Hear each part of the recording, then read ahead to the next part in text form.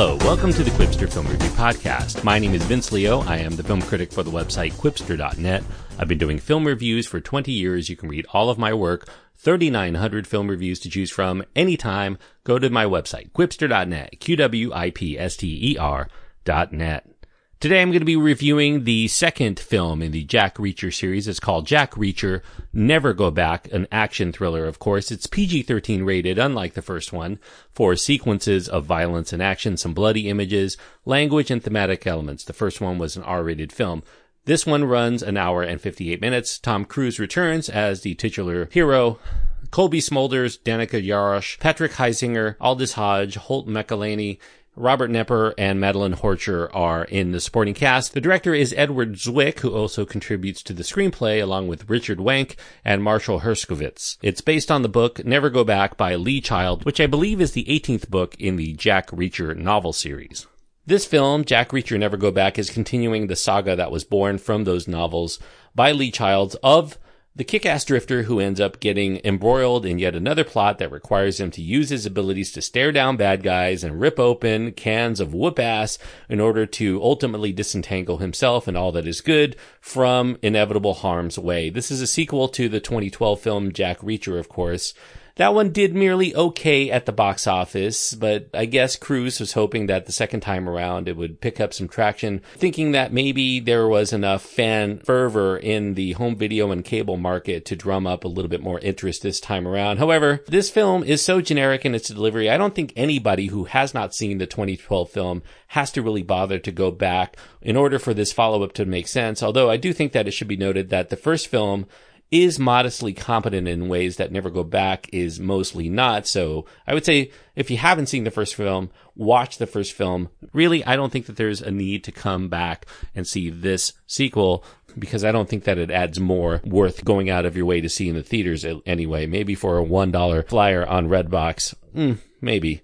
Tom Cruise here, he's returning, of course, as Jack Reacher. He travels to Washington, D.C. to meet up with this attractive military police officer named Major Susan Turner, played by Colby Smulders. Reacher reaches her office only to find that Turner has been discharged from her duties and has been arrested for espionage in connection with the killing of 2 American soldiers in Afghanistan. What's worse, Jack Reacher also becomes a suspect himself, linked to the murder of Turner's defense lawyer, and he gets apprehended. Sensing an obvious frame job from within the military itself, Reacher and Turner have little choice but to go on the run in New Orleans and clear their own names by rooting out the source of the conspiracy involving a suspicious arms-dealing corporation before they, or the runaway teenager named Samantha, who could be Reacher's daughter, end up becoming the next victims. Now, with this second entry, out is the first film's director, Christopher McQuarrie. McQuarrie, of course, impressed Cruise enough for him to be given the reins of the most recent entry in the Mission Impossible series, Rogue Nation.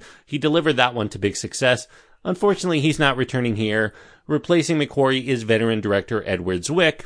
Nothing to sneeze at, certainly. He worked with Cruise before in The Last Samurai, a film I enjoyed very much. He's directed films like Glory and Courage Under Fire and a lot of excellent films. Certainly it's cause for rejoicing, usually, if Edward Zwick's name is on the credits, but Zwick is ostensibly brought into the series perhaps to handle the softening of Jack Reacher's harder edges. While Zwick is very experienced in delivering compelling drama, he's done it time and again throughout his career, I do think that the handling of the tense action and some of the suspense that's necessary for this film to work for prolonged periods, that's not really his strong suit, and that results in Never Go Back feeling like it has a very generic follow-through. It's barely distinguishable from a dozen other Hollywood efforts done by less experienced helmers over the last decade, maybe even beyond. I think the Bourne films are an obvious influence on the Jack Reacher series, and that continues here. You know, along these lines, it has emphasis on prolonged chase sequences. The protagonists walk or run from location to location with quick cuts and a little bit of shaking cam, not as much as in the Bourne series. It's punctuated by hand-to-hand combat. You have men fighting from low-rise rooftops, usually falling on each other. The clues end up being both convenient and sometimes unexplainable in order to keep the film always moving, never really slowing down enough for us to start finding the logic loopholes in the plot. Now, much of that plot plays out like a procedural actioner from the 1980s or 1990s films. You know, a lot of these movies where the hero regularly makes threats to the bad guys while within seemingly no-win situations, and then he proceeds to carry out those threats to a T. It's the kind of muscle-headed actioner that you could easily envision someone like Arnie or Sylvester Stallone or Steven Seagal starring in their heyday. Those kinds of movies that play ad nauseum on TBS every other night of the week. And while Tom Cruise certainly pulls off more intelligence and charisma than any character that you'd find in one of those formula films with those other stars, Never Go Back still frustrates in that regard because it rarely requires the actor to stretch beyond his taciturn nature to deliver many emotional beats other than being barely tolerant or outright pissed off.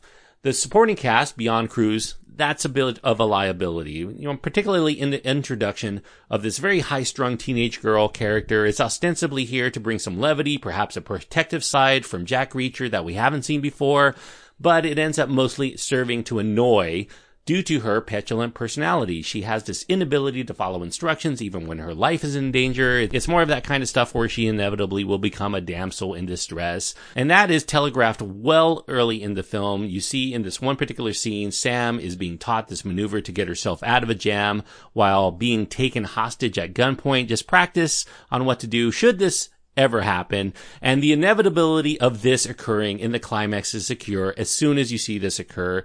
Colby Smulders, on the other hand, she does fare a little bit better in playing this military leader that's nearly as capable as Jack Reacher himself in the Kick-Ass department. She does add a bit of romantic tension, but there really isn't much of a character there for Smulders to sink her teeth into beyond whatever's needed for specific scenes. She's there mostly to entice this lone wolf Jack Reacher to accept the possibility of a family dynamic. If he could find a woman and child willing to do what he does, which is to run and jump and get pissed, then perhaps he could be on the run with them and they can all solve crimes together, I guess.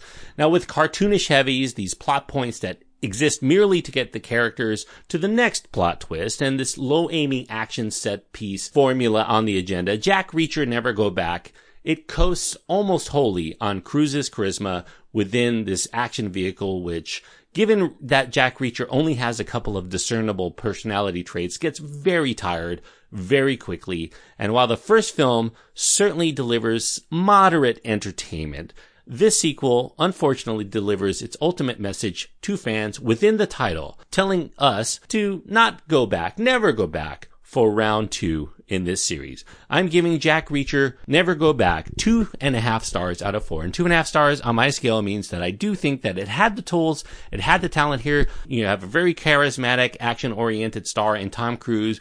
Edward Zwick has made a lot of my favorite films from the 1980s and 1990s. Certainly a reason to be hopeful. Colby Smulders is welcome as a potential action hero to go along toe-to-toe with Jack Reacher and fight along with him. Everything is built to run on this well-oiled formula, and yet it's just too derivative. There's never any inspiration within the story to make it exceptional. It's just a fairly standard action thriller plot that just whisks you from set piece to set piece with a lot of plotting and very minimal characterizations.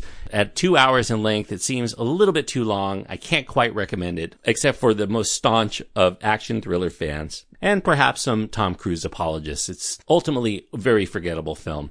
2.5 stars for Jack Reacher Never Go Back. Thanks everyone for listening. I do hope that you enjoyed this review. If you did, I do encourage you to click the subscribe button if you haven't done so already. And if you've been listening a while and you want to support the show, the best way you can do that is to go to iTunes, leave a review, and let other people know that this is a show worth checking out. You can also leave a donation if you want to support the show financially by going to patreon.com/Quipster. So until next time, even if you go out and see Jack Reacher Never Go Back, I do hope that you ultimately enjoy your time. And if you did, I do want to hear what you have to say. You can go to my website and find my contact information, as well as links to my Twitter feed and Facebook page. You can get in touch with me any of those ways, and I look forward to hearing from you soon. Quipster.net is where to go. QWIPSTER.net.